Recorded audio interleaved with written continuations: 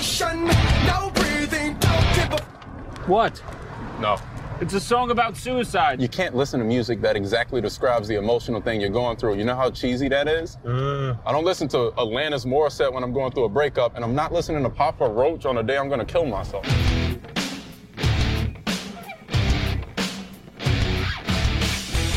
Welcome to the Swampflix Podcast. My name is Brandon Leday. I'm Brittany Waldoss. I am James Cone. And I'm Hannah Rassinen.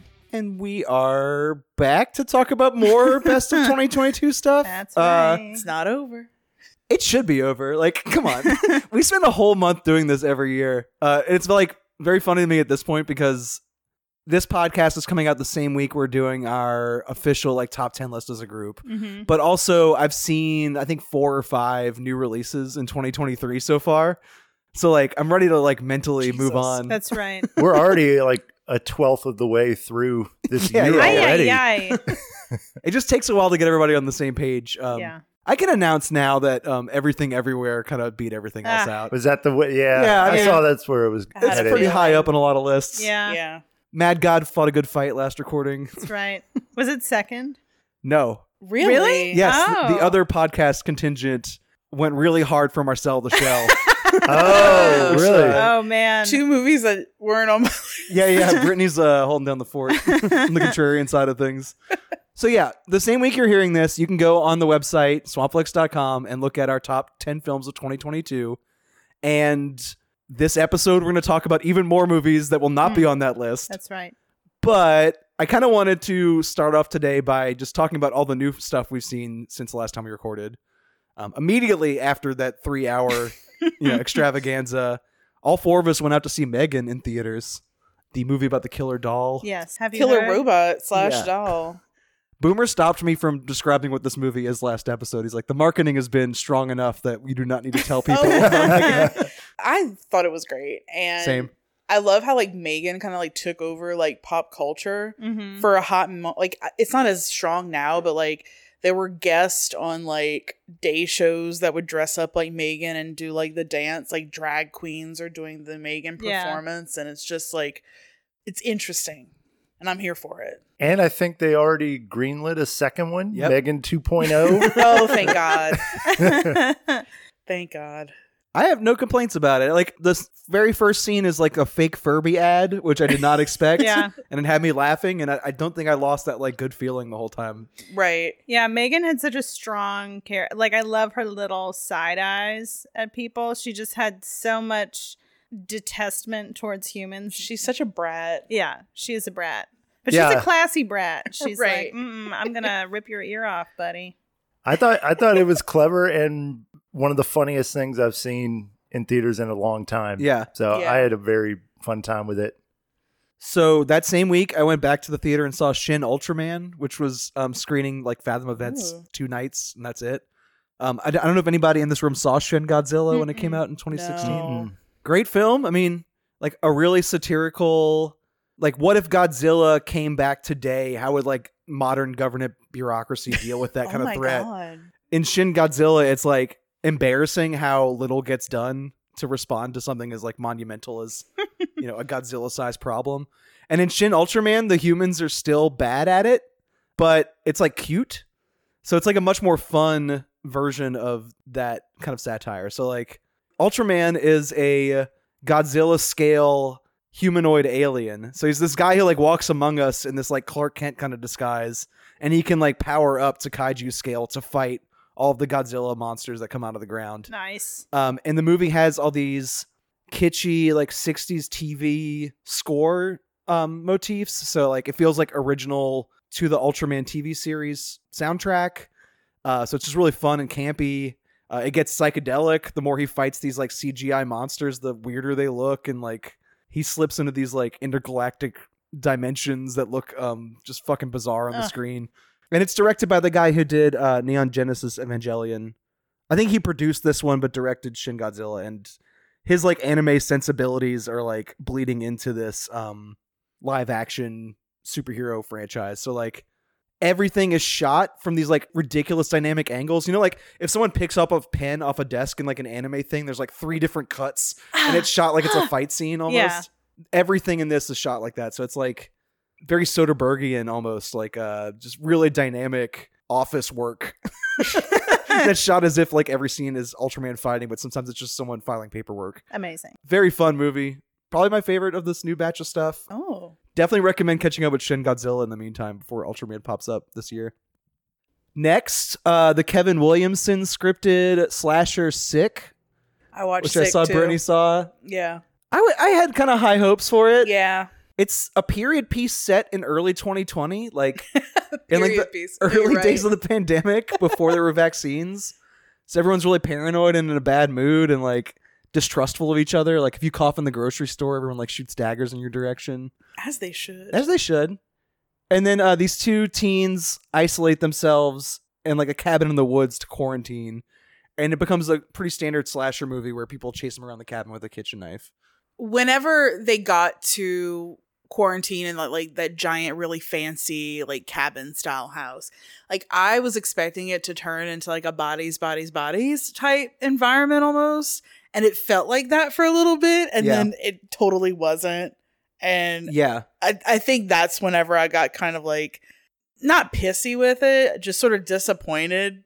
I got mad at it actually. Yeah. The last 10 minutes where they reveal who the killer is and why they're killing these kids felt very much like a Gen Xer complaining on Facebook about people who are too into masks and vaccines. Yeah. And I was like, this is dumb. Yeah. Huge disappointment. But the actual like killing stuff is shot really well and it looks exciting.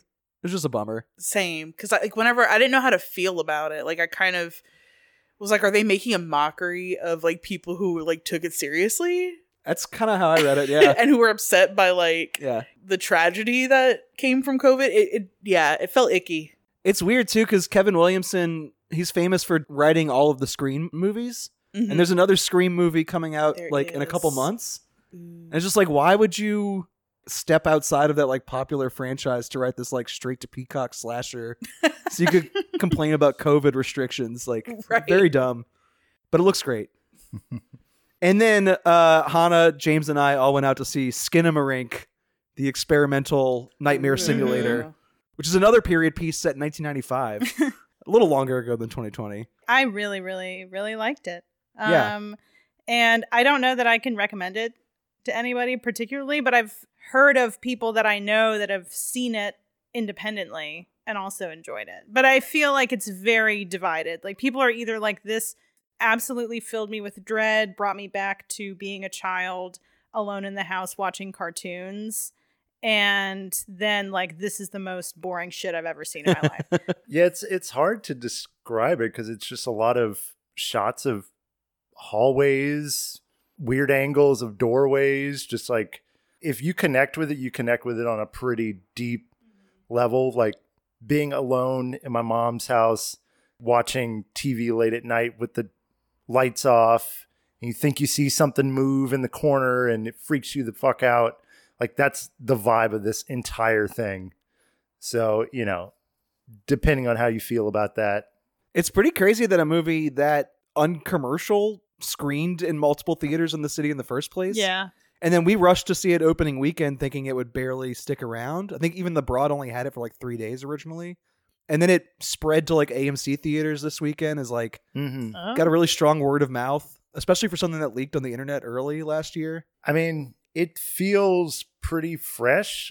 Like me and Hannah recently, we started watching these like YouTube horror. What was it called? It's like The Back Door. The Back Door. Yeah. Are you familiar with that? No. It was like released online.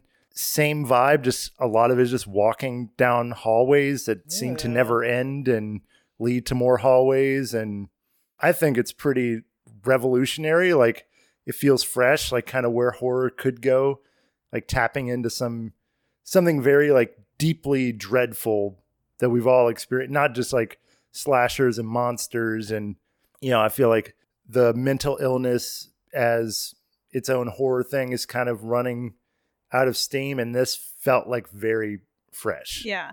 It reminded me a lot of the book House of Leaves, which Yeah. is about a family whose rooms start appearing in their home that they can't really explain in terms of architecture. Like it doesn't make sense that this room would exist based on like the space on the outside of the house. And then there's this hallway that opens up into this huge spiral staircase, and it's just like miles and miles and miles wide. And I really love horror about physical spaces that kind of start to betray you or start acting in unpredictable ways.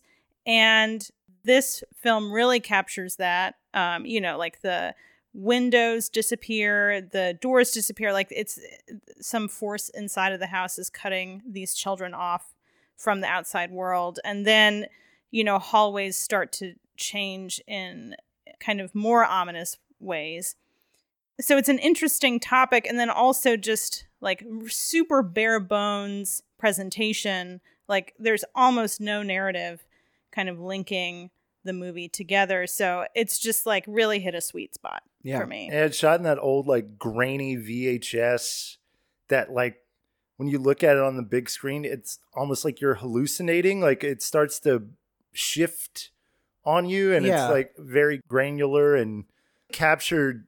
I think, you said it was set in 95. Like, I don't know, it captures like to me like the late 80s, mid 80s kind of aesthetic VHS. I don't know. It's really interesting. That's kind of what freaked me out about it was like its setting and like the objects, like the exact toys that are in it are stuff I had in the late 80s, early 90s. Mm-hmm. The Fleischer public domain cartoons are the exact ones I remember seeing on TV all the time because they were public domain in the 90s.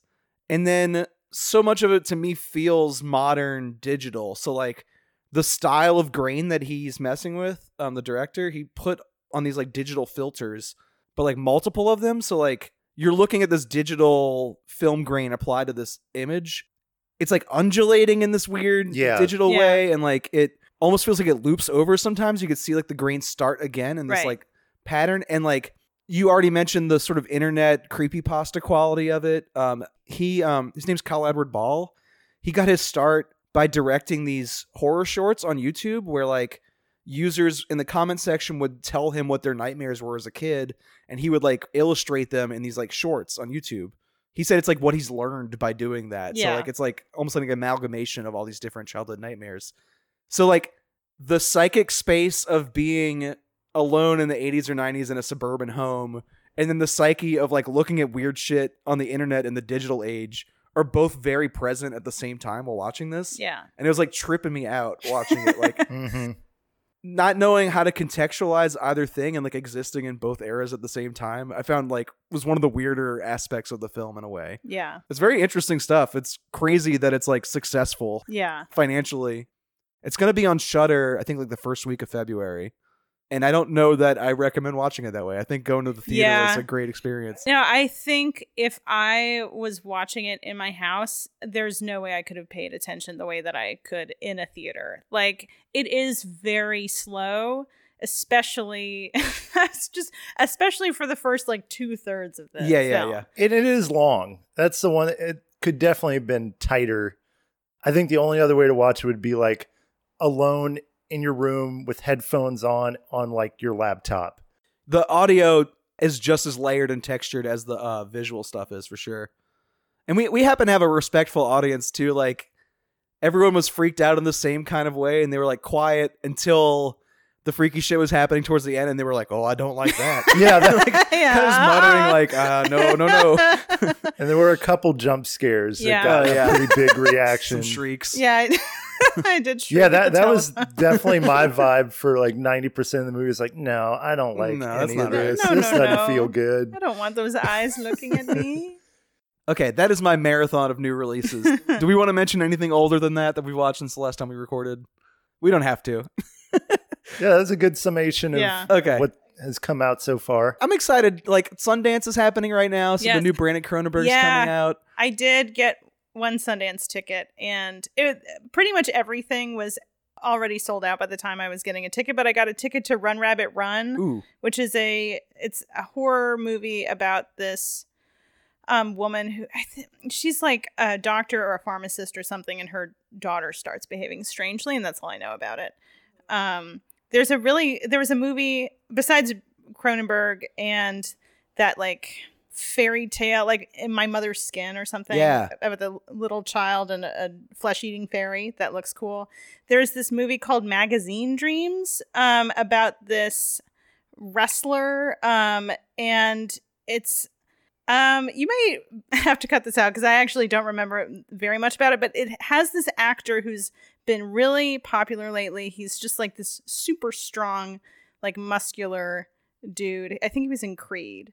But it seems like kind of a examination of the dark underbelly of wrestling, which Hell yeah. I don't know. I'm into that. So I think there's another movie there that's about the wrestler Cassandro who does like yes! the gay baiting wrestling. With Gael Garcia Bernal. Yeah. Yeah. I love Cassandro. The documentary about him is really good. Yeah. So I'm excited to see that too. Yeah. Good stuff. There's new movies to be excited about, but we have one more pit stop in 2022. Let's get it out of the way. We had some movies that only were on our like below the line, like 11 through 20 favorites of the year. So some stuff we wanted to give some like extra breathing room to in this episode. Some honorable mentions. And all that's coming up to you Right now. This show, the Golden Globe Awards, did not air last year because the Hollywood Foreign Press Association, which I won't say they were a racist organization, but they didn't have a single black member until George Floyd died. So do with that information what you will. So the movie that I wanted to give an honorable mention to was my number 16 of 2022, and it is called On the Count of Three. I had totally forgotten about this movie until I was watching not the Grammy, the Golden Globes. Golden Globes. Yeah.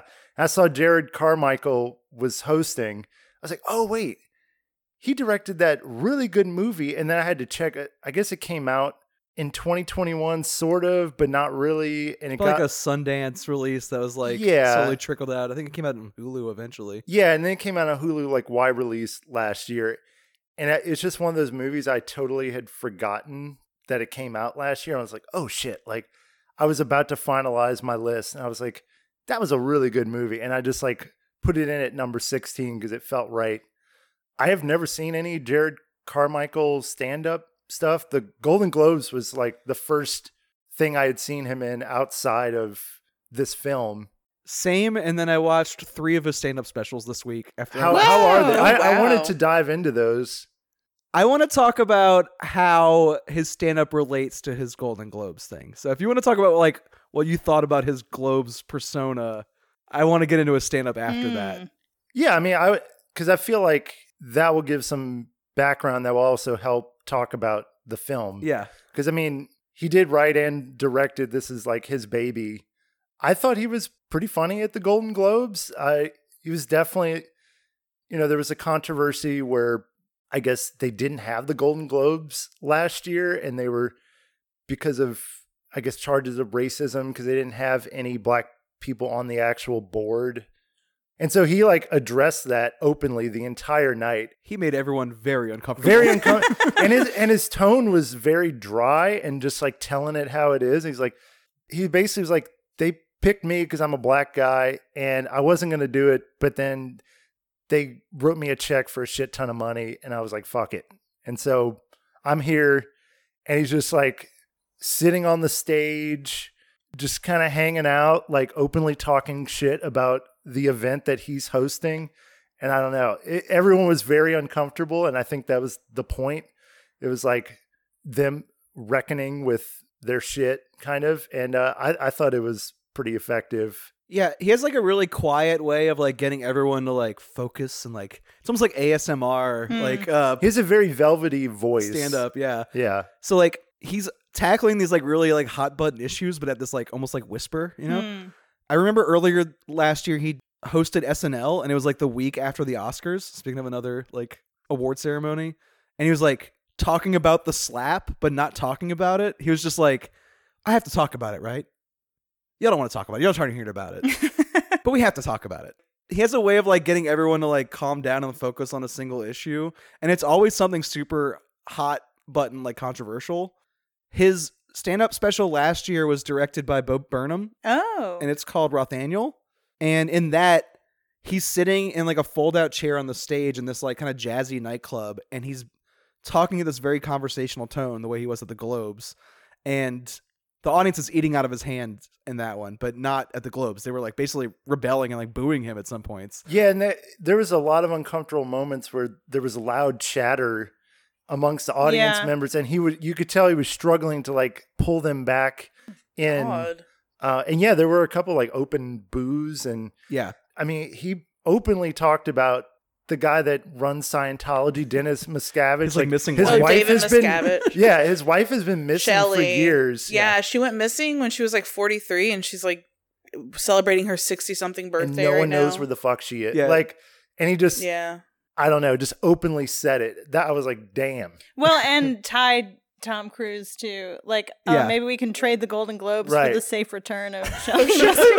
Oh my God. Yeah, I was like, holy shit. So in Rothaniel, he uses that tone to come out as gay to the audience, which to me, I don't really know this guy very much, so I don't really know what the significance of that is. But as I watched his 2 stand-ups before that, he used to have a more like traditional, like kind of macho, like women are like this, and this is how I treat the interesting. women I date kind of stuff. Yeah. But like, if you go all the way back to his first one, he has this bit about like, if he was gay, he would hold that like coming out as like an Uno card, like draw 4, like he would hold it for like a really opportune moment to like draw attention to himself, which was a very funny bit in retrospect. Yeah. But in Rothaniel, he's like kind of just talking to the audience, like, I'm gay. I came out to my mom. She's not as cool with it as I would want her to be. And like, these are the secrets of my family that like have like kind of haunted me my whole life.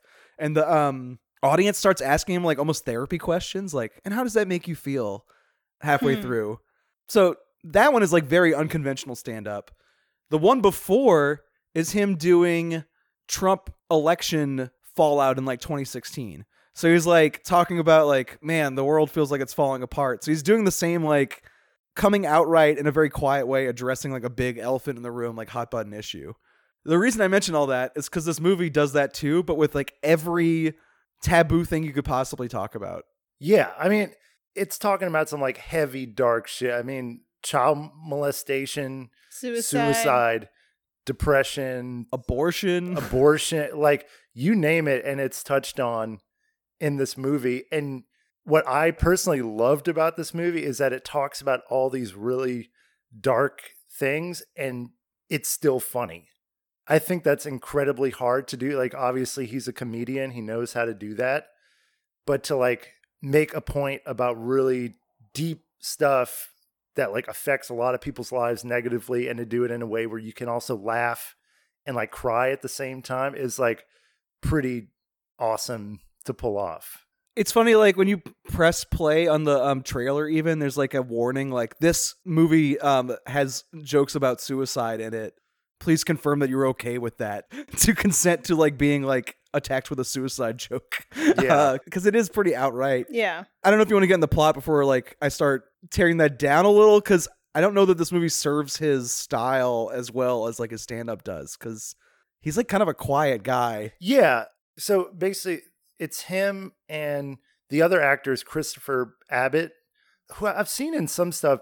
He was great in Possessor. In Possessor, He was in Girls. Girls. Mhm. Black Bear you really liked. He was good in that. Yeah. I liked him in Black Bear. But anyway, they're two best friends, grew up in a foster home together. Christopher Abbott's character is in a mental institution after trying to commit suicide. And Carmichael is in this like dead-end job, like a fertilizer plant or some shit. And like his life isn't going great. He has problems with his girlfriend, and he finds out eventually he's going to be a dad, and he doesn't think he can handle that. And he actually attempts to commit suicide himself early in the film. It's very funny. Yeah. In a really funny very scene. funny scene. Like this coworker of his is singing, It's Some a great country Day to song. be alive. Yeah, with like all his heart and soul Yeah. in the bathroom. yeah, and like, the look on his face, like, I don't want to die in this bathroom Right listening now. to this guy sing. So he gets his friend out of the institution, breaks him out, and basically they make a suicide pact. He's like, we're going to spend one more day together, and at the end of it, we're going to kill each other. And the middle section of the film kind of meanders a little bit. It's kind of episodic. Like he goes to visit his dad. They run into this guy that used to bully them. And again, it's all like, it's very funny, but they're also openly talking about like murdering the guy that molested him and suicide in general and making jokes about it. And then the film has what I think like really effective climax where they commit the murder. Like they kill the guy that ruined his life and they're running from the cops, and it just crescendos into like the final standoff. Like, we're going to do this or not. And it ends in like a pretty, I don't know. It was a bummer. You know, pretty big bummer. Yeah, and it's there pretty is, devastating. it's devastating, but there is like the very last thing, there is light at the end of the It's a tunnel. little sweet, the Yeah. very last Yeah. moment. Bittersweet. I really liked, there's a line of dialogue in the beginning of the film that kind of like echoed throughout the entire movie for me, where he's basically talking about like giving up. Like, people talk about quitting, like it's this awful thing, but quitting is great. To tell your boss, like, fuck you, and I don't want to do this anymore. And like, he has that attitude. And I think at the end, he comes around to like, maybe trying Mm-hmm. to live is a good thing. I don't know. So his character has like realization. And anyway, but like we were saying, it's very dark comedy territory, but it is very funny. And like I said, I don't know if the middle section, it like meanders maybe a little too much. And like you were saying, I don't know if Carmichael is like a leading man type. Yeah. Really, like he can act, like, especially at the end when he's pleading with his friend, like all that emotion comes out. But for a lot of the movie, he's hard to read. Yeah. But I do think Christopher Abbott was the heart and soul Yeah, of this absolutely. movie. His character, when he's like driving, listening to Papa Roach, Very funny scene. really fun. And when he's like trying to keep it together for his therapist, and you see the rage bubbling when he realizes she's not going to let him out, and he just like calls her a bitch and then immediately apologizes. And like when he talks to Carmichael about race, and he's just like, it's such an empathetic, lived in sort of performance. Like, I really felt for his character, and that made the ending so incredibly sad, because you knew that's how it was going to end the whole time, and you were wishing it didn't. But so I thought he really carried the movie. So yeah, it really worked for me. And like I said, I think it talked about some really fucked up stuff that's hard to talk about in a way that made it more palatable, because it was funny. And I enjoyed it. What did you guys think of it? Yeah, I really focused the most on like suicide and depression. You know, you already mentioned that scene in the beginning where Christopher Abbott is like trying to barter his way out of the psychiatric unit. And like, that feels like such a true to life scene of like, no, I'm doing much better. And, she asks him, are you still having suicidal thoughts? He's like, no. In fact, the opposite. I'm so happy to be alive, and he's just, you can just see, he's like, please just get me out of here. That scene had my favorite line where he's like, why are you people so obsessed with keeping everyone alive? Yeah. Everyone needs to be alive. So that line So actually funny. like made me think a bunch, because I'm like, when people get cancer or a terminal illness, like Right. they want Yeah. that choice to like end their life when they want to. And then when he said that, I was like, I mean, should people just be able to end their lives Right. when Yeah. the fuck they want to? Like, Yeah. why is there such a stigma on suicide? And I'm like, Right. There oh was my There God. was a lot of really I never thought of it great that way, and it made pieces that of totally dialogue. hit that. And Yeah. it's the same way I felt about the giving up. Like, I don't know, not saying giving up on life, but in general, like sometimes quitting at something when you realize this is bullshit. Like, why is it a bad thing? Why is we that a think it's bad thing? But I mean, I just feel like this film grappled with suicidal ideation in a way that is very true to life. Yeah. And like very honest. Another thing that I appreciated was like the portrayal of kind of the feedback loop of depression, where Christopher Abbott attempts suicide. Gerard Carmichael's character is unhappy with his life, and his friend's suicide it's like he can empathize with it and he understands. And that kind of starts his it starts him off thinking, okay, well, we can commit suicide together. And then he breaks his friend out of the psychiatric hospital to join him in the suicide pact, even though like Christopher Abbott is still and he's like clinically depressed, has been struggling with this for years, but still seems to like be hesitant about actually going through with it again. But, you know, Gerard Carmichael kind of like brings him back into the spiral, and then he changes his mind. So it's like how the different types of depression can kind of like ring themselves together, and like you can really, really damage somebody if you like pull them into your, I mean, basically he's going through a slump. Like I thought that those dynamics were really interesting. Yeah. Yeah, like the difference between like being unhappy with your life and being clinically, Like Right. clinically depressed it's a different ball game. One of Yeah. them's been dealing with it since he was born. Right. Yeah. Yeah. And I wondered too if that was saying something about how, you know, a lot has been written about rates of suicide have gone up and up over the past, you know, decade or so. And I wonder how much of that is like a feedback loop when you hear other people doing it, either in your friend group or people you know, and you're like, oh, maybe, I don't know. There could be something to that too. But I hope Gerard Carmichael's in a better place than he was when he wrote this. Like, yeah, he Yeah. was still Oh, in the God. closet when this was written and produced. Yeah. I'm sure that had something to do with his miserable mental state when writing this. I bring Probably him so. up so much as a like person outside the movie because like this is like quintessential Sundance to me. And I know there are a bunch of different types of movie that come through Sundance, but this reminds me of like what I think of when I think of the festival, which is like people who are only famous to people who pay attention to media all the time. So like my parents don't know who Gerard Carmichael or Right. Christopher Abbott are, but like I see them all the time and stuff. And if you're going to invest in the Gerard Carmichael story, like if you watch his stand-up specials and are like interested in him as a person, then you're more invested in the movie being good. And like Sundance is like kind of a playground for these like sort of marginally famous people to like try their hand at being a director. So like Brie Larson will direct a movie and it'll go to Sundance. And then Yeah. like most people will not have seen it when it goes direct to Hulu like a year later. And like, I think he could write a great film if he has enough movies like this to like play around with these ideas and like maybe not center himself so much in the story. Like, I don't know that his performance ever outshines Christopher Abbott, who's like Yeah. more of a legitimate actor. Like, agree. it just reminds me of like how many movies are like this where it's like more or less like disposable or like seasonal. So like you watch it a couple times and you just sort of forget about it.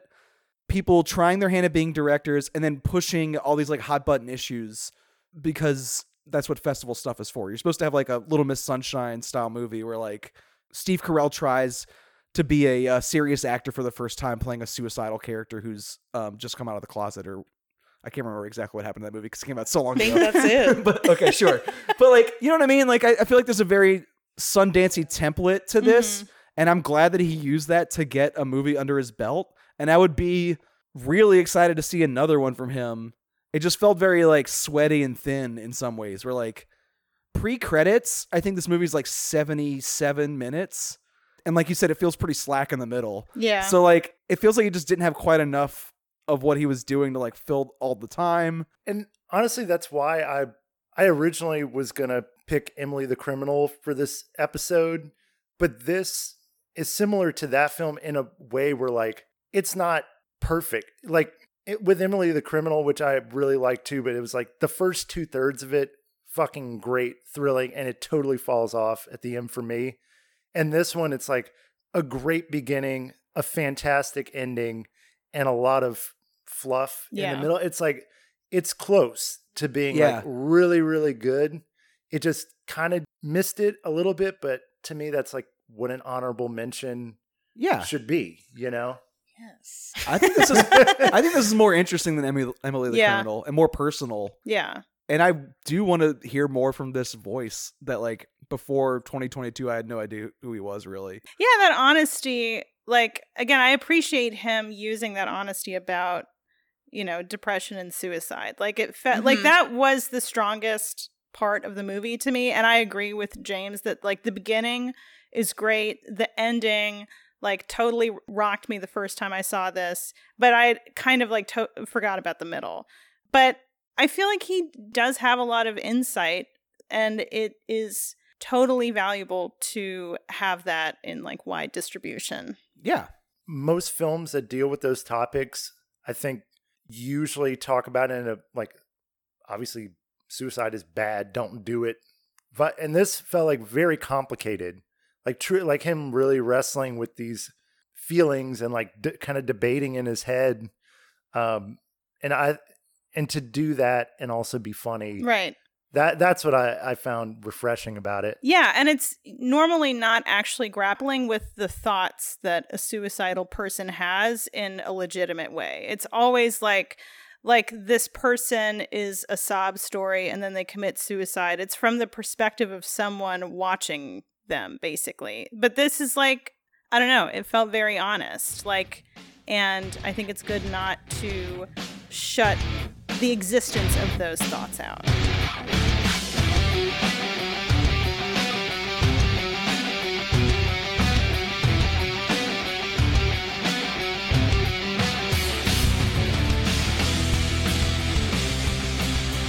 What about your avatar does not look like you, and then someone doesn't like you in real life? Oh, well, that's certainly something that the documentary raises. You know, in this space, we can find such deep connections with people and speak to each other personality to personality, but in the same way, we can be someone else if we want to. We can experiment and play with our body and embody different avatars. And that has positives and negatives, but as does much of social media on the internet. You know, it's not the first time we've seen that, but, you know, it is coming into virtual reality as well. That's certainly an issue, yeah. So my honorable mention is my number 11 on my list, and it's Aileen, which is this amazing knockoff of like Celine Dion's life in a film that I didn't know that I desperately needed. So Valerie Lemercier, I've not really seen any film she's been in, but I know she's like a pretty prominent French actress, director, and singer. I think she's like their Adam Sandler though. Like she's usually a comedian, or like maybe they're like Tracy Ullman or something. Something like that. Yeah. Okay. So she pulls a Streisand in this, which is interesting because there's a moment in the film where there's an homage to Barbara for a second with some like white little stickers. White stickers Oh to my make God. Streisand nails. So she wrote, directed, and she stars in this film. And she stars as the main character, Aline, which is essentially Celine Dion. And she plays this character from the age of like 8 to the age of like 40 something. And she's a 58-year-old woman. Older than Celine Dion in real life. Oh, yeah. And plays the younger version of her. Plays her as a child. Yeah. So essentially that's what this is. This is a film that's kind of loosely based on Celine Dion's life, but it's not stupid. Like you hear about it and you think it's going to be this silly, ridiculous thing. And there's some ridiculous parts to it, but it's actually a pretty good movie. And if I was Celine Dion, I'd be like, oh wow, this is really nice. Thank you. I don't know if she's watched it yet. I think there's been like some, she hasn't commented on it, but one of her children had asked to have a screening of it. Yeah, or a private screening. I would love to have her on this podcast. Where are you, Celine? Tell us what you thought. Celine! Please. Our first celebrity is Celine Dion. Shut it down, dude, after that. I would Yeah. cry forever. We have to come up with something to do for our 200th episode this year. Is it going to be her? We have to have Celine Dion on. It's the only way we can do it. Yeah, I'll email her. Yeah, you know? See what she's up to. Well, at least we know we could get like a fake one because there's a lot That's of true. Oh my fake God, that Celines. would be great. So it starts off where it's Celine Dion's parents and how they meet and how they're like, oh, her father's like, I don't want to have kids. And they have like fucking 14 of them. And they also have a family band and they're fun and Canadian in the Quebec County. And little Aileen shows up. At first, we only see like her eyes while she's like hiding under a table or hiding on the end of a stage because it's this 58-year-old woman's face transposed on a child's body. I feel like it's teasing you. I'm like, I want to see her face so bad. Right. And then get her out of that table. So out. what's so cool is young Celine Dion had a very prominent snaggletooth, and she has it in here, which is insane. So it's like they've done like a CGI snaggletooth too on her as she's a child. How is this done? Like blew me away completely. But at first when I saw it, I thought it was funny. And like the second time around, I was like, it's kind of sweet that she's playing a child. I want to say that the reason for that is it makes it less icky whenever 12 and 15-year-old versions of her starts to develop romantic feelings for her much older male manager. Yeah. Like it doesn't seem as gross because, you know, oh, it's not really a 15-year-old actress. It's a 58-year-old woman on the body of this 15-year-old actress. But this film could have taken that to a different level because that's a big thing, right? Celine Dion in real life and her relationship with René. You know, it's like, oh God, this guy's, you know, met her whenever she was 12. Obviously he groomed her, got married, but this doesn't like poke fun at that. It kind of makes it seem like sweet, like, oh, she had a crush on him and he appreciated her and her artistic talents, and he eventually fell in love with her when she was a little older, threw a ring and some chocolate ice cream. I definitely felt a little uncomfortable during Right. that, but the movie kind of worked where I was like, all right, it's sweet. It's not as gross Right. as it is on paper. She's mature for her age, you know?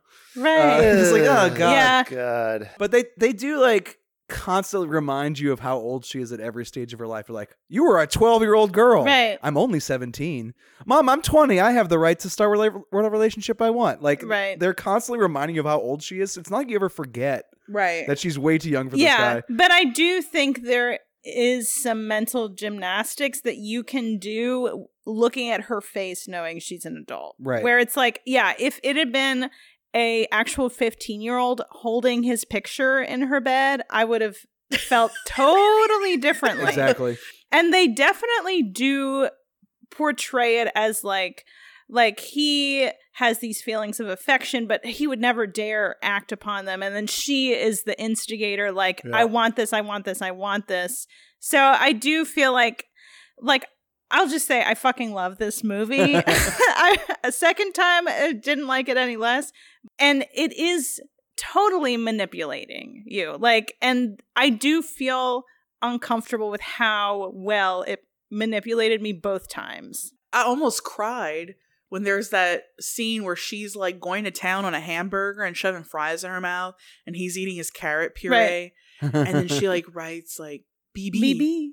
To Yeah. show, hey, I'm pregnant. And I'm like, this is so sweet. Yeah. I'm like, God, it's this weird old man. Right. And even the first day after they have sex for the first time and they're both sitting at different tables reading their newspapers, and she like cuts a little hole out in her Just to newspaper to peek look at at him. him. And he's like, oh, like hiding behind. And I was like, everything in my body was like, this is so sweet. Oh, look at this. And then there's 1% that's like, this is fucking, this Like, is weird. Remember, This is not good. Don't Right. forget. But in real life, you know, they yeah. got married. She like They has stayed nothing but nice together. things to say about their Yeah, time on the set exactly. together. Stayed together Yeah. forever. I yeah, mean, she never was with anyone else. They had 3 children. I Mhm. mean, he passed away.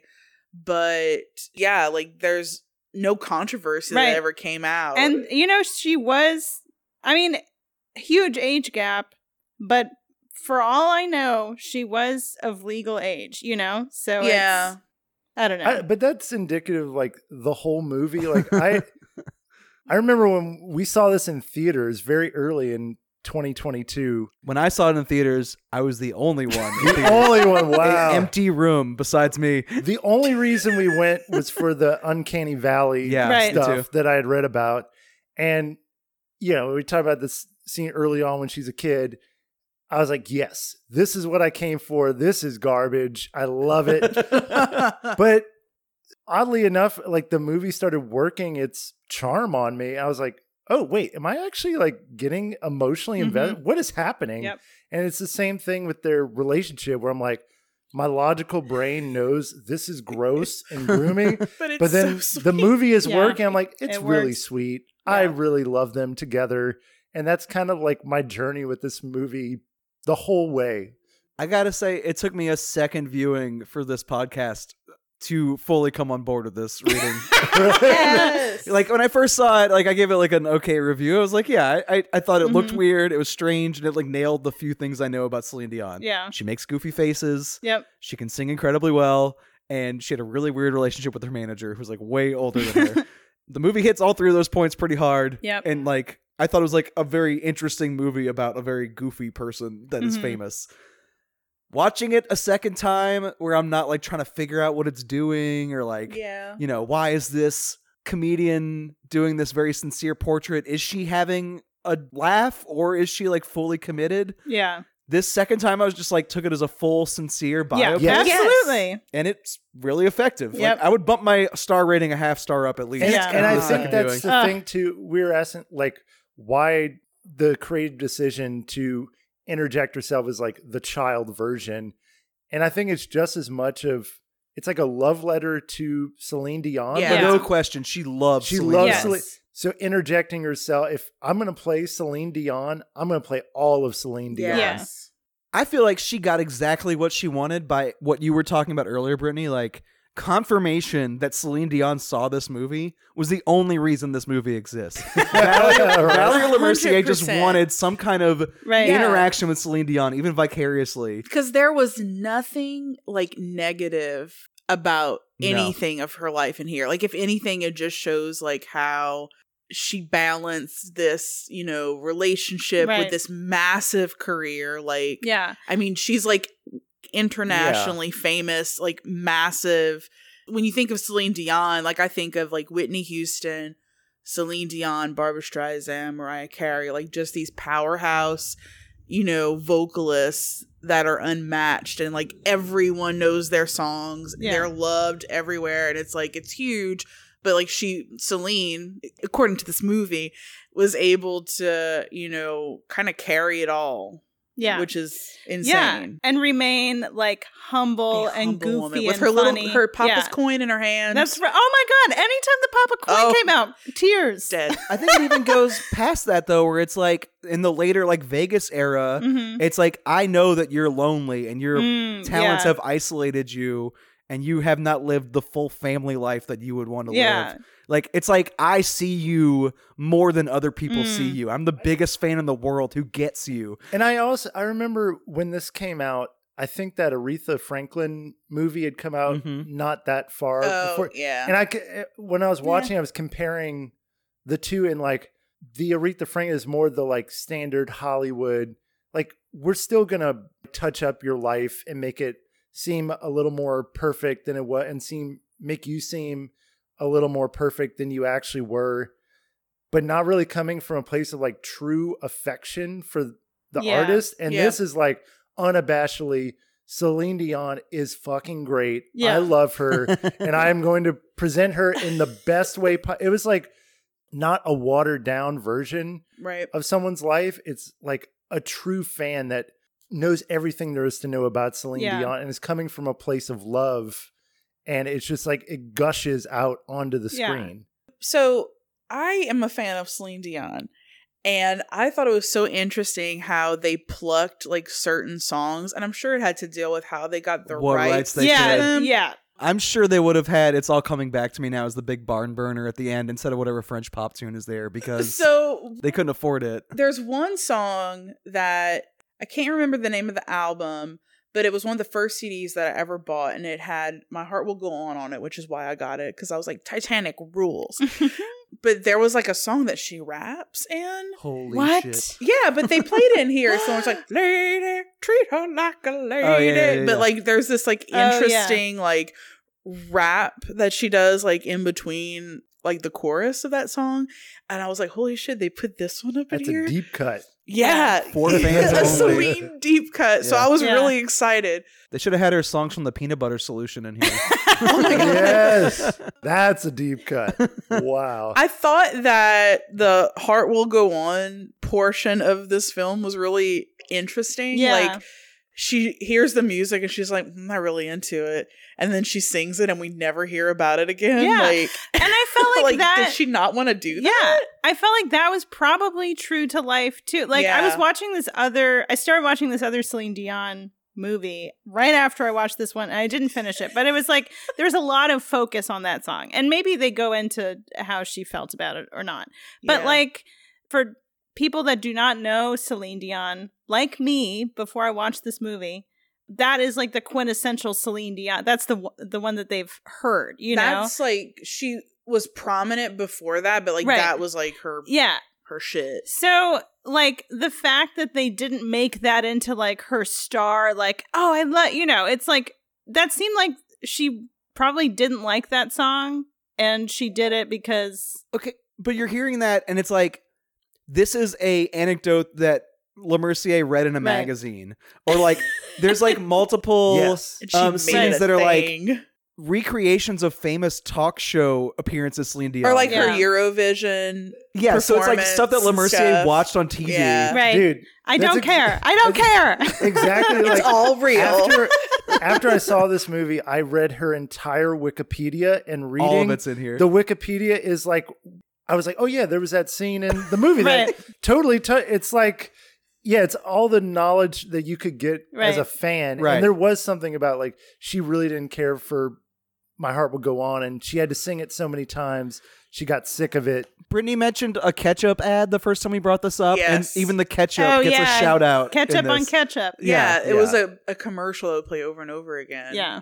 And then also the thing too where it's like, all my love songs are for Renee, Yeah. but I couldn't say anything. So, like, it's funny, like, if you look at it, it's like, it's a fake character that we've freely, fictionally adapted from Celine Dion. And not really. It's like a very faithful illustration of all public available Right. knowledge about Celine Dion. So here's the thing. Yeah. It's Le Mercier is fucking brilliant. Yes. Like, who else has done something Mm-mm. like this? Like, if you tell people that, when Brandon, you saw this movie and you told me about it, I'm like, that sounds fake. Like, this sounds insane, and like I believed you, but I was like, there's no way that this is real. Seeing this in an AMC theater was a surreal experience. It's so bizarre, but it's so wonderful, and Yeah. like I want more biopics like this. Like, seriously. kind of fake biopics that Yeah, aren't, but Right. but are more- fake to actually. I would get rather this on the than like screen. Bohemian Rhapsody. Did y'all Is- watch Oh, the Weird Al gross. movie? I have I not. haven't That's watched pretty it yet. funny. I don't know. Okay, That one's 100% fake, and like making him out to be this like hedonistic rock star, and that's the joke, is that he actually has a squeaky clean life. But it's like making a myth out of him and Right. not But I actually think- adapting his story. But that's clever, and if it comes from a place of genuine appreciation, Yeah. then it worked. Like, Well, and it also comes from a place of Weird Al Yankovic. 'cause yeah, he yeah. actually He did had a like Weird Al. creative force. but I can behind that. imagine, Right. like with Aretha Franklin, Bohemian Rhapsody, it's like executives sitting around, like, what's popular in the Right. you're not zeitgeist? really like true fans. Yeah, Right. it's just like okay, what Yeah. can Yeah. make us? Somebody Also, where's usually the surviving family have say about what you can and cannot do. Yeah. in the that's movie, too. true. where Yeah. this felt so unhinged and so like of love Yeah. coming from that, like, I don't know. I want to It won me see over. a Mariah Carey one like this, where it's like called Melissa or something. Yes, more. You know what I Yeah. mean? And I'm the Yeah. fan that makes it. So I just want to say, I re-listened to when I talked about this earlier, but like, I hadn't seen it since like April, and I thought maybe I was wrong. Maybe I didn't love it as much as I thought I did. You know, maybe it was just stars were in You my so eyes. right. I was right. I So was right. right again. Yeah. So, like, this movie was not made for me. I did not know anything about Celine Dion. I hate biopics. There was nothing about this that should have appealed to me, and I fucking loved it. There were just all of these sweet little like, I love the stickers on her nails. Yes. I love when they're like, her family is talking to the manager for the first time, and they're like pretending to shuffle through her agenda, and there's like a thing of knickknacks. Like, I love the carrot puree. I love the napkins when she loses her voice, and like you can see all the napkins. The obsession with her song being played in the Vatican. Right, yeah. The Vatican. Yeah. It's just like, it is just and her relationship with the makeup artist, like, and their, like, how that sustains over the years. And I have no idea how much of it maps onto Celine Dion, but it is such a joyful, like, sweet, pleasurable movie. It's just wonderful. And honestly, watching it again, I was like, why was this so low? It is on my top 20, but I was like, it should have been higher. I can't lie to myself. I love it. I love Dive Aileen. in. So for all of those who had this beautiful connection to it, I recommend on Canada's Drag Race, Priyanka does a lip sync for your life to Celine Dion's like Drive All Night. Oh, yeah. I cried Great for one. it. It's so good. Not a great show overall. But that was like one Priyanka. of the That was a best great like performance. lip sync performances ever, because that's a fabulous like Celine Dion song. Yeah. But whew, taken to another level. Well, we do have another entertainment industry drama. That's true, we do. And it is my number 16, Lux Eterna, which was directed by Gaspar Noé. Also, Lux Eterna was also the name of a Metallica song released last year. Yes. Which, it's not a great song, but there was some overlap. It was a Metallica song from 2022. That's true, yeah. They both came out the same year. Anyway, I think this was it was released in like, the wide release was last year. Yeah, I went to Shudder last year. Yeah. I don't think it was like publicly available outside of festivals till It was then. like 2019? Yeah, it was 2019. Gotcha. Okay. Yves Saint Laurent Ooh. funded this Fashion. movie. And I don't know what the distribution path was like, but it's like a 40-minute short. So like, what do you do with that in theaters? But now it's here. Yeah, it's a short, hot little movie. It's about a production of a modern movie about witches, and it stars Beatrice Dalle and Charlotte Gainsbourg playing fictionalized versions of themselves.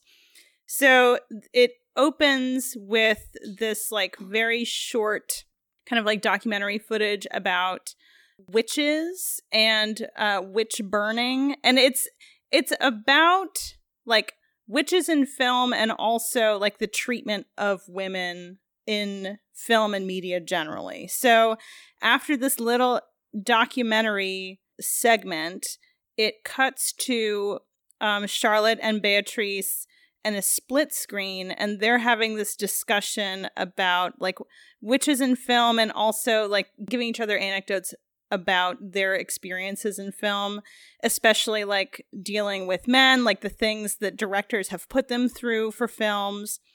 And then it segues into the production of this fake film.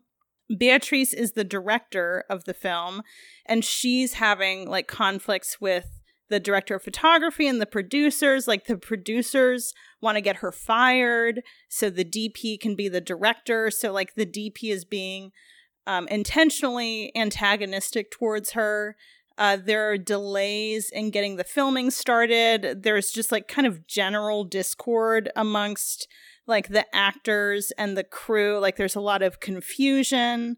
And then eventually the production starts, and there's this technical issue where there are flames that are supposed to be like projected on this back screen where these... It's like an LED screen. So like, instead of like a traditional projection, it's like that, like Marvel does that now, where like the entire room is this like high-tech LED like backdrop that's like backlit. Right. Yeah, it's right. It's like a TV screen, basically, like a huge TV screen. Yeah. Yeah. So there are these like three actresses, including Charlotte Gainsbourg in the middle, with this backdrop of flames, and then the LED screen starts glitching and like strobing these colors, and like the DP refuses to stop filming, and Beatrice is trying to stop them because the actor, like, she's trying to get them down, and she's screaming and getting more and more frustrated. And there's just like this culmination of this tension that has been bubbling. And there's also this character that kind of like reminded me of Gaspar Noé, who's trying to pitch his film idea to Charlotte Gainsbourg about like, you know, like death and endlessness. And I feel like the film was really talking about like these directors like Lars von Trier and Gaspar Noé, like filmmakers in like French extremism that have put these women through these kind of like horrific ordeals for the sake of art. Beatrice Dalle was a part of French extremism. She was in Inside. Charlotte Gainsbourg has been in, you know, a couple of Lars von Trier films, including Nymphomaniac was like 5.5 hours of like sex and sadomasochism, and obviously Gaspar Noé has made like he's involved in the movement too. So I thought it was, I mean, it's super short, like I don't know, it just doesn't take any time at all, but I really appreciated that he was kind of self-reflective. Like it felt like a self-reflective film. Yeah, and there's all those like quotes from like directors like, you must put your heart on the screen, or like a director like really bears their soul to the world, but like you're seeing that in contrast to these women who are actually bearing the brunt of all that. Right, exactly. Yeah. So I just thought, you know, Vortex from Gaspar Noé placed a little bit higher on my list than this one. I feel like maybe it was lacking a little bit of like substantiality, but I don't know. I thought it was like a super interesting kind of short entry into 2022. It felt so aggressive for like how short it was. Like I'm glad it was short. I can't handle that strobe shit at the end. That seizure, oh my god, yes, epilepsy inducing. I don't have epilepsy, but I can slightly like empathize. I knew it was coming. Epileptic so I people now turned off all the lights in my house. Just to get the most out of it. And it was on this big TV. It was just like literally like making me physically ill. It's like projectile vomiting. I loved it. Yeah, I mean, just like film is like physically, like it's physicality. Like I want to vomit just looking at this. Right. It kind of made me think like where I'm like, how can something like just light and sound and like motion like make me feel like this? Yeah. It just like blew me away. And that image too of like she's this witch being burned at the stake, and screaming. she slowly gets like engulfed in the flames, and it's like we're getting engulfed in the flames too. Just like my brain is melting looking at this. And you know, Brittany, what you were saying, like all of those things being so physically kind of repulsive. It's like I've heard that argument about these filmmakers in general of like, yeah, they put these women through these horrible things, but they made like great art out of it. Yeah. So, you know, and it's not real, it's art, but like all of those things have a real impact on you. Like it's not like flashing a light at my face will make me feel physically sick. Yeah. I think that's what's special about it too, is like, okay, Vortex and this are kind of like sister films based on like how they were made, like that split screen thing. And then they both came out around the same time in a wide distribution. So let's think about them as a pair. Yeah. And like in Vortex, I feel like he's talking about how much he hates his body and like the impermanence of like being on this earth and like addiction and like just your brain and your heart will eventually give out no matter how well you live your life. Like you will die either way. Yeah. And then this one, it's like, I hate my job. Yeah. Beatrice Dalle walking around with all these men like undermining every decision she makes and like talking shit to her, to the rest of the crew, and like really like pulling power from under her to where she is just so stressed out the entire time. Feels like any number of like backstage filmmaking things, from like Living to Oblivion to Black Bear. But the thing that makes it special is like pushing through all of that stress and chaos still reaches this like transcendent black magic. Yeah. And like through the process of making this like chaotic thing, the people watching it at home don't see that backstage stuff. They just see the final product. And to us, it's this psychedelic freak out. And like the ritual of all these people squabbling and undercutting each other becomes like a black magic ritual in itself. And like the result at the end of that magic is fucked up and dark and upsetting and like mesmerizing. And I love it. Like, I'm just sitting there like really upset, but like entranced. And it's the same feeling I got from Climax, but like it gets there quicker. And maybe with more like bitching.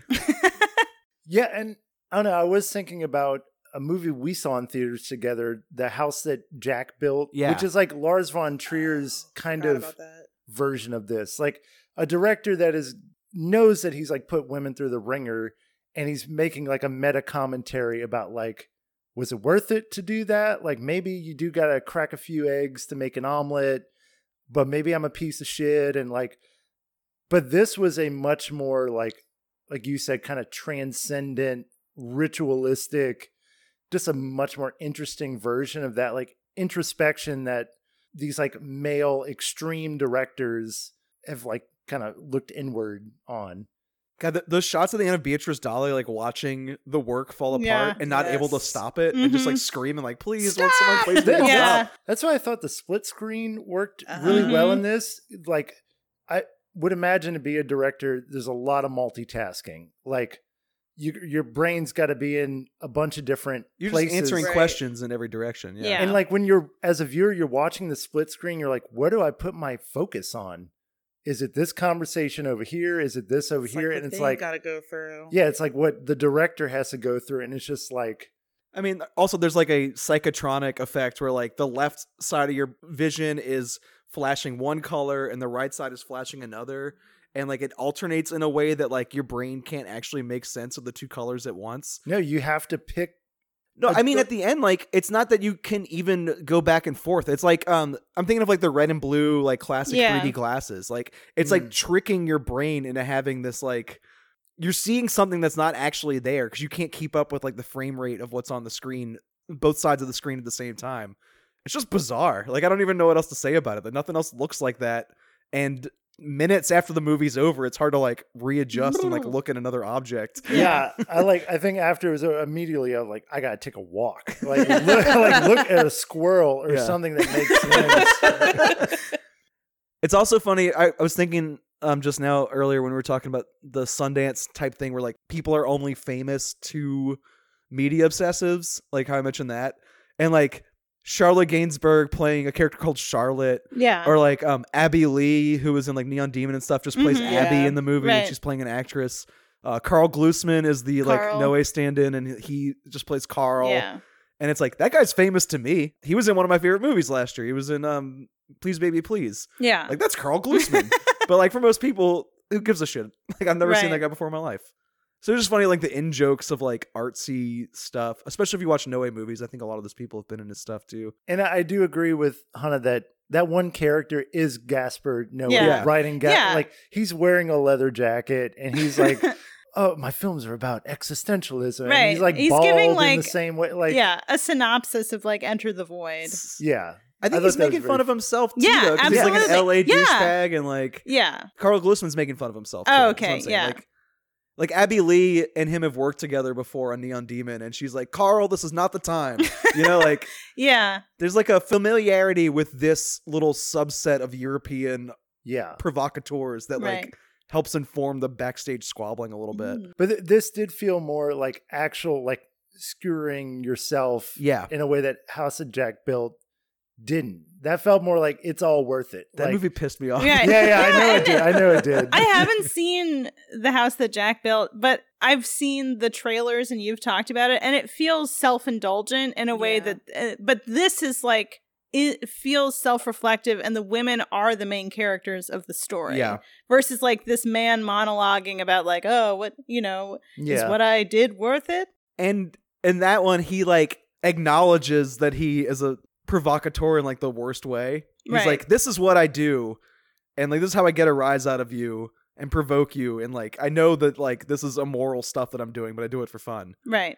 And after he acknowledges that, then he does it for real Right. afterwards. Like, Yeah. it's like I know what I'm doing. I'm fully aware. Now watch me do it again. Yeah. And it's like, God damn you. Yeah, it felt more meaningful to have two women. I really liked that conversation Oh, in it's the great. beginning of just like two women kind of bitching about all of the shit that they have to go through. Like that means so much more than like having a man stand in for you saying like, yeah, I know what I'm doing.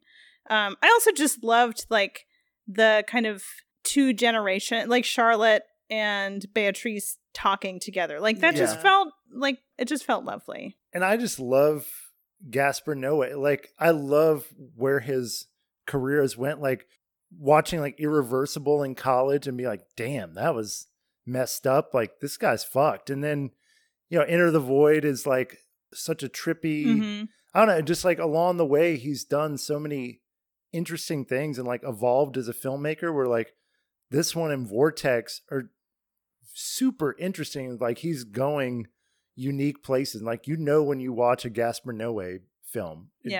From the first frame. Kind of what to expect a little bit too. I've been trying to like him for a long time, and I think Climax is like where it finally clicked. Climax is so Climax good. and these, this one and he's on a hot streak. Vortex. He is.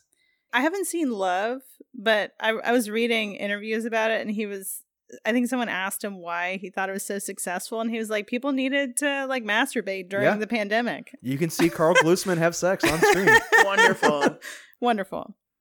I guess I have one more like psychedelic visual experience that we can talk about. God, Brandon. My only movie from 2022 that I don't think anybody else saw. So I guess I wanted someone else to talk to me about this because I thought it was really weird. It is We Met in Virtual Reality. It premiered at Sundance and then went straight to HBO later in the same year. It is the first documentary filmed entirely in VR. It's set in this virtual reality platform called VR Chat, which kind of blew up during the pandemic. And the movie, a lot of it is shot in late 2020, early 2021, where a lot of like interactions pre-vaccines were like very online. And unlike what you would expect from a virtual reality documentary, it's not screen grabs of conversations that this director's having in the thing.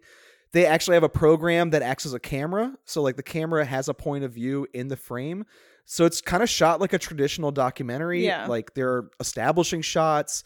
There's like dollies and like sweeping kind of motions. And there's different environments that he interviews people in. So kind of that reality show format where people have like asides to the camera, like confessionals. There's a lot of that as well. We follow, I want to say 3 couples, even though one of them's not romantic.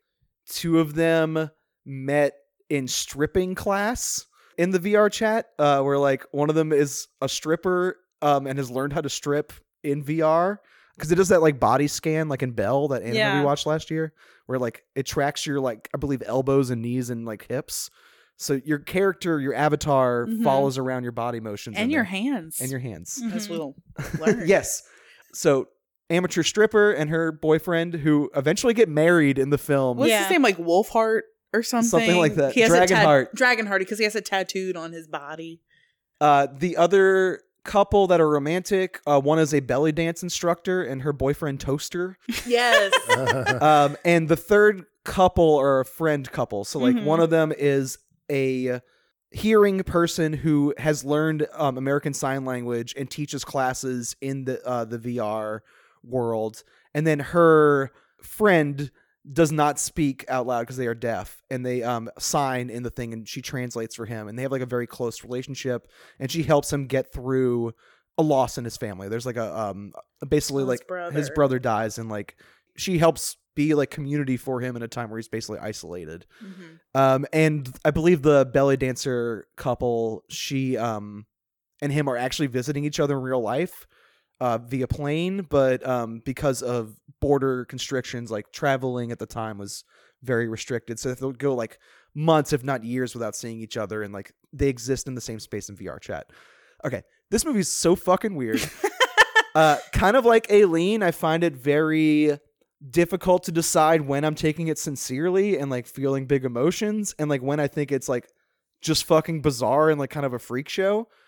I get big laughs out of the movie, like when one of the belly dancer people who are taking the class like has a conversation with the instructor and is like, okay, goodbye, and then gets in an invisible car and just flies off the screen. I start laughing my ass off. Or like Kermit the Frog has a cameo in the movie. When he goes to class, he's like, excuse me, but his voice sounds like Kermit. He's like, excuse me, but how do you sign this?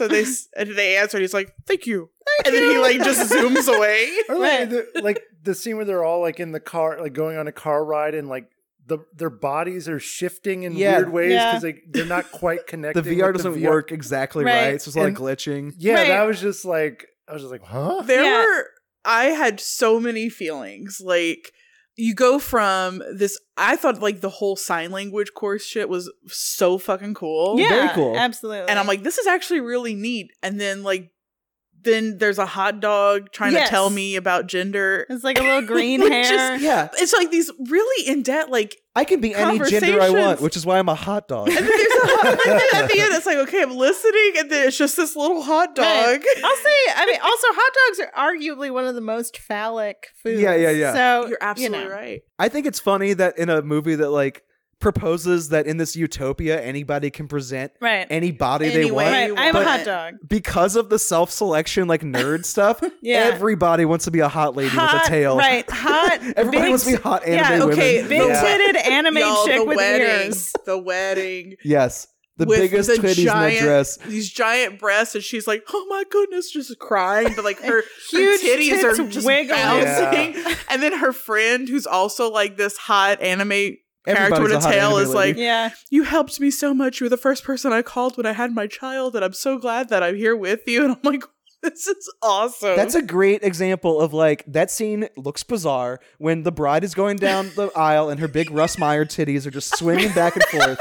It's like, this is so weird and I do not connect with this.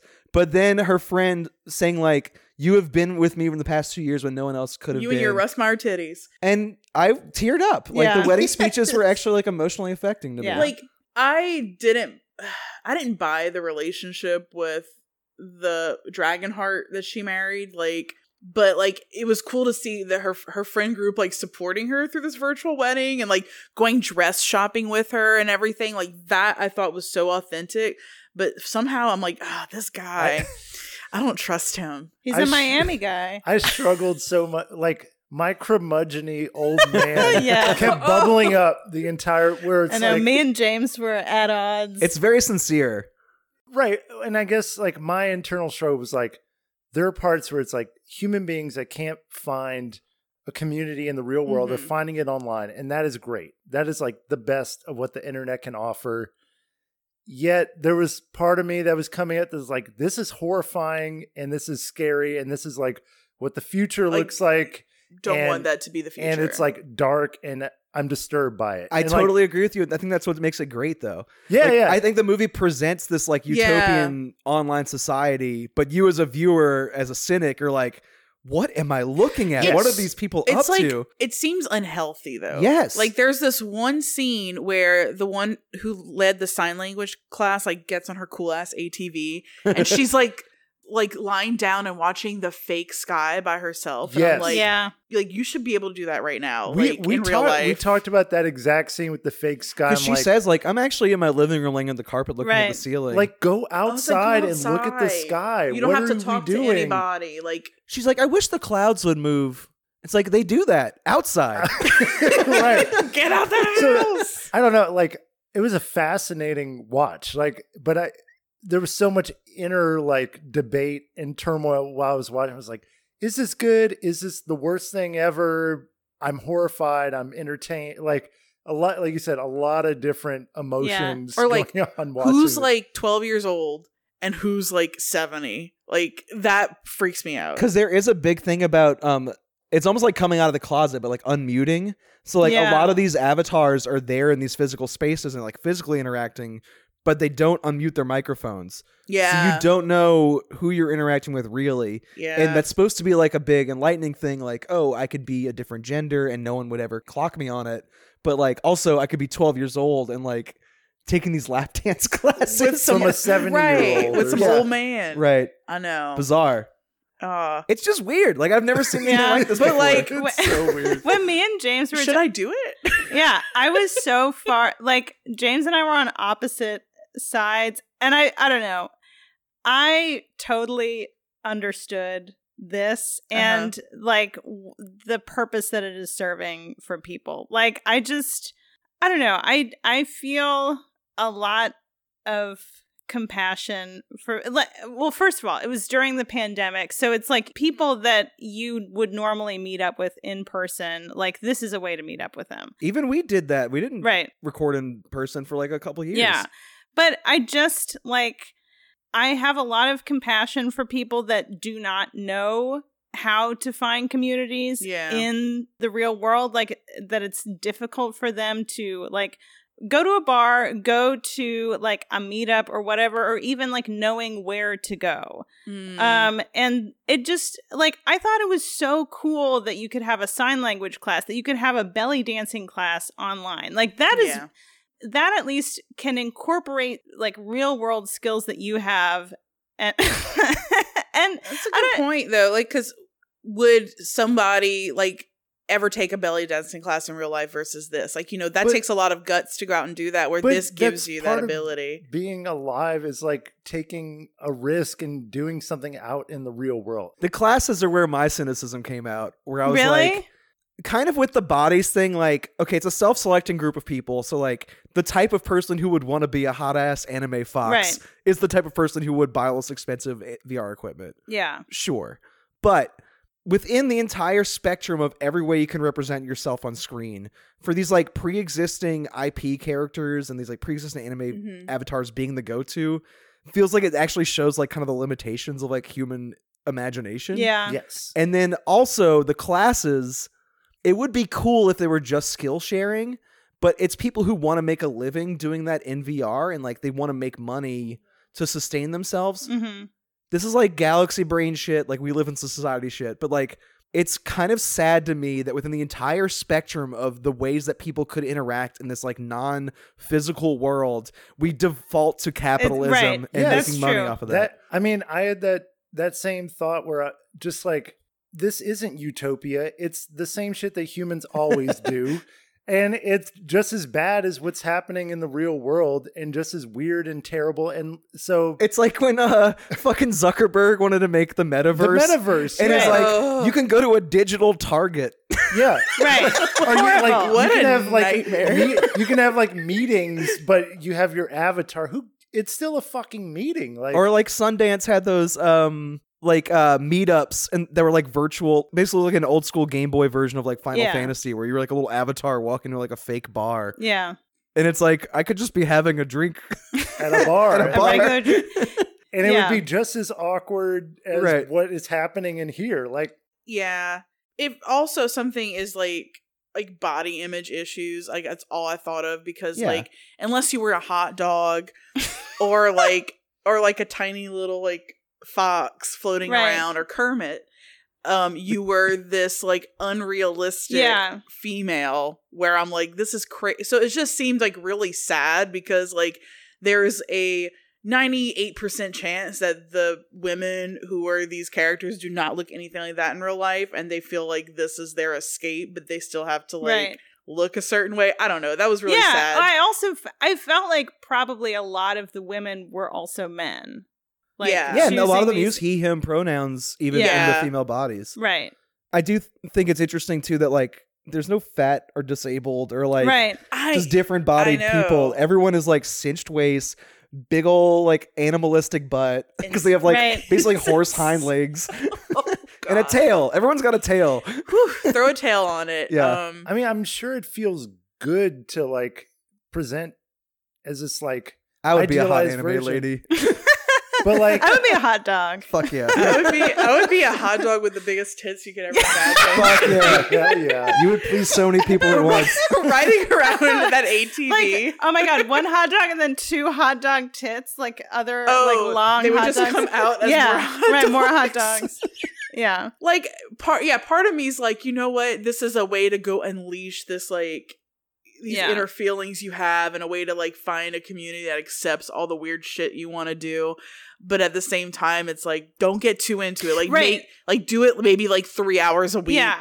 So that scene, that scene where she's looking up at the clouds, that reminded me of this movie, The Pink Cloud, that came out. I saw that. Yeah, where it's kind of a similar idea. Like the pink cloud comes and like everybody has to self quarantine, and there's one woman who like desperately wants to leave, and she just can't, like, and she's kind of getting stir crazy, and she gets this VR set and like I think she puts sand out in her living room and is like pretending she's on the beach, and she's just so deep in the fantasy. It's like you can use this as a tool for making connections, especially when like you are actually like physically limited in who you can see and where you can go. Yeah. But like substituting nature for like fake virtual nature for real nature is a whole other thing. Yeah. Like,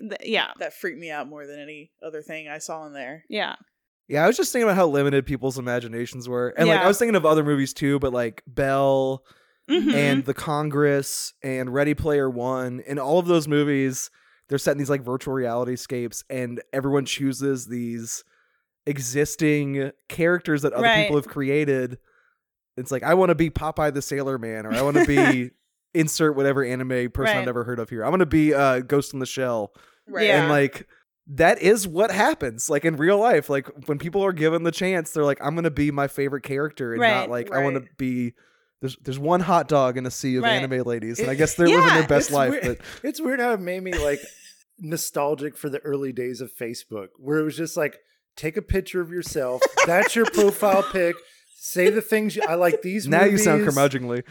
No, I know. It's like, here's the things I like. Here's my age. Look at me. This There's is my who top I am, eight. and invite me to this party, or friend me, and Yeah. that's the end of it. But like, I don't know. I don't know. It may be nostalgic for that era of the internet, but in a different way. Where like there are message boards for like niche interest communities Mm-hmm. that don't really exist in the same way that they used to. Like it used to be that the internet had all these little pockets for weirdos to like obsess over one thing together and like Yeah. become insular and like involved in each other's lives through this like sort of parasocial system that I feel like has been sort of homogenized by the 4 platforms that all share Right. each other's images on each other. So like I'm only on Twitter, but I see Instagram and TikTok posts on there Right. because things are just sort of like They all flattened blend in out. there, yeah. Yeah. But not to get, like you said, too galaxy brain. Do it. That's what this is for. But isn't that kind of how human society usually goes wrong? It's like when it's a small local community thing, we can like take care of each other Right. and look after each other. When it starts to get like, it's the same with government, and when it gets like large scale, Yeah. the systems break down and human nature shows its worst side, and capitalism takes over and people hurt each other. Like, it just seems like we keep repeating the same. That's why I'm mistake glad this over was and over. documented when it was, though. Like, it feels like this Yeah. is a very special moment in VR chat. It was very smart to get it in that quarantine era where, like, this is not super available, affordable technology for, Mhm. like, a bunch of people to be on it. Right. So, like, people who are in there are really into it. And, like, eventually the Zuckerbergs of the world want to make it so that everyone and their aunt are on VR. Right. And, like, Fuck no. capture it Just now imagine when your it's, like, ants in a bunch virtual of- reality with you. a bunch of niche anime nerds, and Yeah. not when it's like everyone's at the digital Target. Well, I was reading some of the like letterbox reviews that were more current on this, and a lot of people are like, it is fucking not like that. What Like, happened? It's more like a bunch of like assholes that just go around like Yeah. doing stupid shit. Well- like, and it's not like this, community where everybody's like supporting each other. It's Yeah. just trash. So I read this New York Times article. It was in the metaverse. I don't think it was in VR chat. And it was the reporter took video kind of in the same way in the metaverse as she was like interviewing people. And yeah, you would just have like hordes of like 15-year-old boys like coming up to her and like, I don't Yeah, know. that's just what like, That makes sense. Yeah, Yeah. just like farting or Yeah. being like boobs and then running away, like Right. stupid stuff like and that. I mean, I wonder if like it's very possible that those communities didn't really exist on VR chat at the Uh-huh. time, but like also I don't think this documentary would have included that footage true. in there. Like they were trying to focus on the relationships in VR chat and like, oh, this is a way that people can connect in a way that's like unconventional. It's like literally everything we make to try to connect ends up driving us further apart. Everything. And like, Yeah. this was just further It's freaky. proof. But it does have a really hopeful tone. It does- and, no, and and you do that's want why to it fight it the bothered whole me. time. But You want to support them. but like I don't know. Like I think Belle. I had this very close to my list on Belle because they're like kind of sister movies Yeah. in my mind, and like Mhm. Yeah, Belle does a definitely. good job of like doing a little bit of both. Where it's like this Yeah. girl can find herself and become this like pop star in there, but like the amount of attention she gets is like really overwhelming and it negative. showed the downside a lot Yeah. better. Yeah, This is more utopian than dystopian. Yeah, definitely. But I found it just like fascinating and like there's nothing else it quite was like fascinating. I also just want to shout out that the girl that was the sign language teacher, because I thought she was a really good teacher. So sweet. Yeah, she's Yeah. very sweet. I felt like her explanations of the signs. She was a good teacher. And it was really like illuminating too. Like the explanation for some of the signs. It's like next year. Or like transgender is like an Yes. open heart and a change of heart. Yeah, I thought so. If you're listening to this, I thought you were great. You were great. You could be our 200th episode celebrity guest if we can't get Celine Dion. That's right. I love all the hot anime ladies in VR chat. I think you're So all many- special. Yeah, They all those terrified bouncing, me a those little like bit. strangely bouncing titties in the jeeps. Okay, one thing we didn't talk about, and this is the last thing I'll say. I thought it was fascinating how like even though those classes are cool, like the belly dancing class is cool, the sign language class especially cool. The reason that people show up to those classes isn't really to learn; it's for the group photo. Yeah. They fucking love group photos. Right, they sure do. The glee that everyone gathers in the single frame to like make cutesy anime faces with the peace sign. about the group photos. Yeah. I do also have to say, like, as I was watching, because they have the belly dancing class and the ballroom dancing class, and I was like, this is cool, but I feel like most of these, I don't know if this is an effective class. Like, 90% of the people were not doing it right. I was like, I don't know if this is really, I don't know, they're having a good time. Who am I to say? The lap dances as well, like Yeah. they did include like you know, people were like really into it and like kind of silent, but they also included like women in the audience getting a lap dance and like giggling, like Yeah. this is so weird. They were like, if anyone's weird, they're getting kicked out of this club. And then Right. like watching like all these people watch the lap dances, but it's like just a variety of animals and inanimate objects. It's so hard. If I'm taking like, I don't know, a yoga class, just looking at other humans, at normal looking humans, it's hard to focus. Like, I can't imagine Seeing like Right. Kermit's long looking frog at Kermit's legs. and Hot Dog Boy and Foxman. We haven't like, talked about Mr. Hot Dog Boy in so long. Was that him? Oh my God. Well, next episode we will move on from 2022. Allie is making us watch Salesman, which is a documentary from the Males brothers who did Grey Gardens, but it's about Bible cool. salesmen. Oh, I've seen that. I haven't seen it. Is I it think good? I've seen It's that good. too. Is it, wait, about door-to-door salesman? Or, Yeah. I have seen that. I really enjoyed it. And Yeah. it's got some Nice. beautiful cinematography too. Cool. Just as important of a documentary as We Met in Virtual Reality. Wow.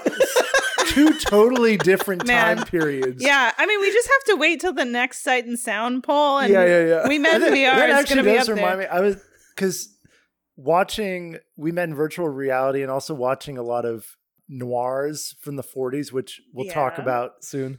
It's just like how crazy, I guess, like people in their 80s or 90s that grew up with that kind of film, if they watched We Met in Virtual, Yeah. were like, what What is is this this? world? Yeah. Oh my And God. that's kind of how It I would freak feel. me out. Also, But wait, I understand it, but like, my God, they're looking at like a totally different world. that just reminded me too that, okay, 99% of people in We Met in Virtual Reality are hot anime chicks, but there's like one guy that was just like Perry Mason.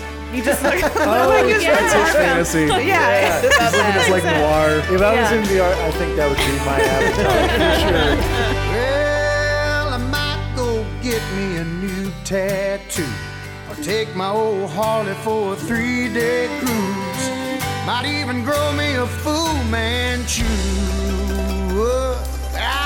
And it's a great day to be alive. I know the sun's still shining when I close my eyes. There's some hard times in the neighborhood, but why can't